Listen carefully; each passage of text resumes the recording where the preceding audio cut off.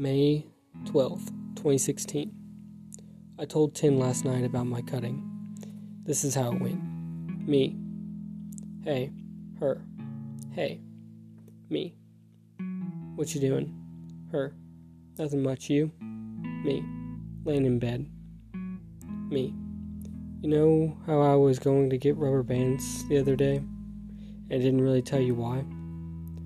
Well, I started cutting a month or two ago, and I felt like it'll get worse if I don't find another way to cope. And I've heard that flicking a rubber band on your wrist helps, so I've been trying that. Her. Good idea. I love you. Me. I love you too. Me. Sorry I didn't tell you earlier. Her. It's cool. I understand. She then went on to tell me that I didn't have to tell her anything until I was ready, that she would still love me forever and always.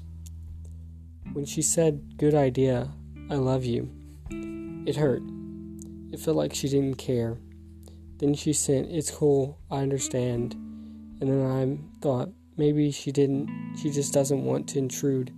Maybe she had experienced someone not wanting to talk about it, or maybe in the past someone got mad at her for asking about it. I don't know. Maybe. The rubber band seems to be working okay, but I'm not sure how long I'll be able to, it'll last. It's not the same. I can do it more often and create more pain, but there's no blood, no scar. All it leaves is a red mark that goes away after a minute or two. I'm not sure if I'll be able to resist the urge to cut after Friday hanging with friends or Saturday hanging with Tin and friends. That'll probably be a tough day.